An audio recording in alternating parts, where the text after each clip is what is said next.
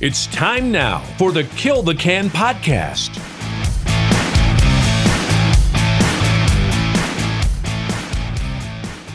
Good afternoon, ladies and gentlemen, and welcome to the Kill the Can Podcast. I'm your host, Chewie. Do you want to quit nicotine and take back control of your life? We'll tell you how we've done it, and we'll answer some questions you didn't even know you had about how you can quit today. In episode 14 of the podcast, I started something a little bit different where I started answering some frequently asked questions. And I'm back today. This is going to be episode 15, and I'm going to answer a couple other questions. I think I'm going to go through 3 or 4 here, again, that we get on a pretty regular basis here. So first question is are nicotine pouches as safe as caffeine pouches? I've been hearing a lot of this lately, especially as with the advent of Zyn and Rogue and some of these other nicotine products. I get this question in several forms across several platforms. So serious question, are nicotine pouches like Zyn as safe as caffeine pouches such as grinds? I'm trying to see the difference between smokeless tobacco pouches and nicotine pouches. I quit dipping about 4 years ago, and seeing those tobacco-free nicotine pouches got me thinking.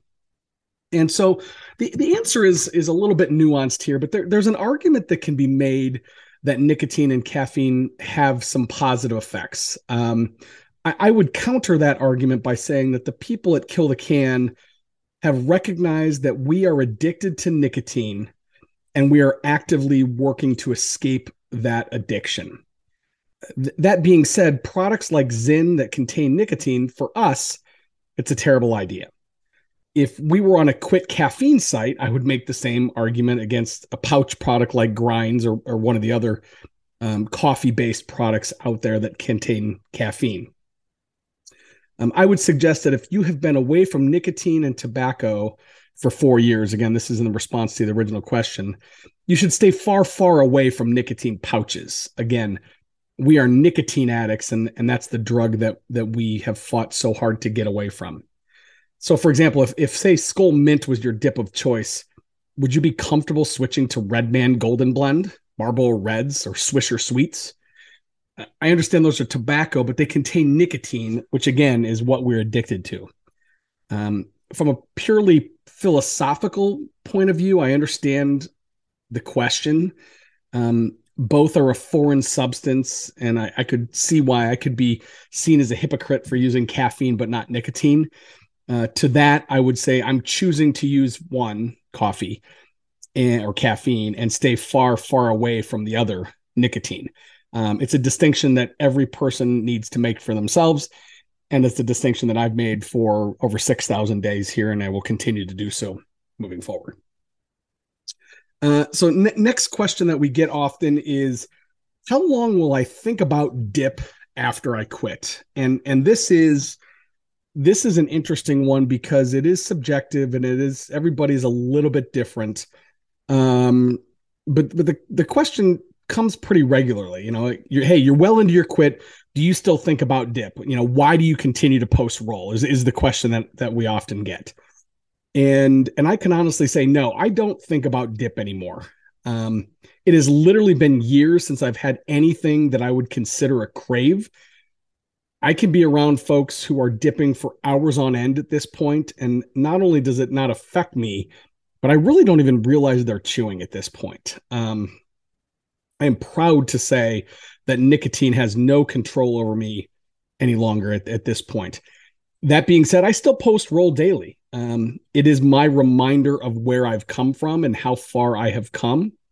And that one singular expression of our commitment to freedom, it works. I am ultimately so proud to put my number on the line every single day. And I'm proud to be quit with every single person in the Kill the Can community. And that one thing, probably more than anything else, has kept me quit. And if it's not broke, I'm not going to fix it. So that's the answer as to why I keep posting roll every single day.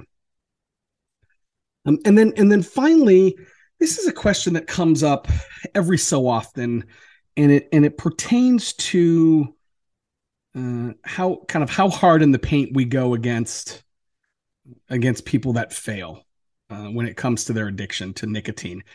So, basically it's why the rough treatment. And so this was a question that was taken from our forums back in 2015. And I can tell you that the answer to it, which was given by a longtime Kill the Can member, Josh to Brown, who has been throughout the years a moderator and an admin, I can tell you that the answer that he gives was relevant then, and it is just as relevant today. So I'm going to read this one. This one, again, was asked in our forums in 2015. And the person said, "There's something I don't understand about this site. How is everyone all supportive of someone until they fail? Isn't that when they're going to need your support the most? It's naive to think that every single person who posts roll every day will never fail in their effort to give up nicotine. So why, when they fail, are they banished or at least ridiculed to the point where they leave? I'm new here, so there may be something I'm just not getting, but it seems like the problem is being dealt with wrong.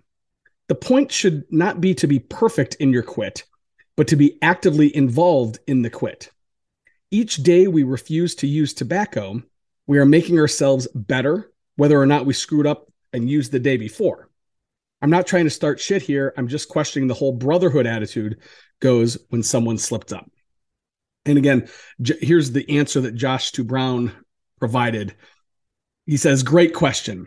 Here is why K'ers get the treatment that they do. Being quit is a choice. Things get bad, sweat it out, sack up, get into chat, get on the phone, and stay quit, whatever it takes. There is no good excuse for caving. People have stayed quit when their children have died. People have stayed quit through divorce, marriage, drunken binges, Super Bowl parties, and every other situation you can imagine. If you fail, it's not because someone else didn't answer the phone or support you.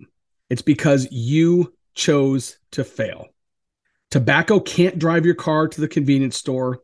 It can't buy itself, and it can't pack your lip for you. By taking all of the above steps, you have crapped all over the people who have stood by side with you for however long and promised nothing that happens to me today can make me go back to using nicotine. We know this is hard.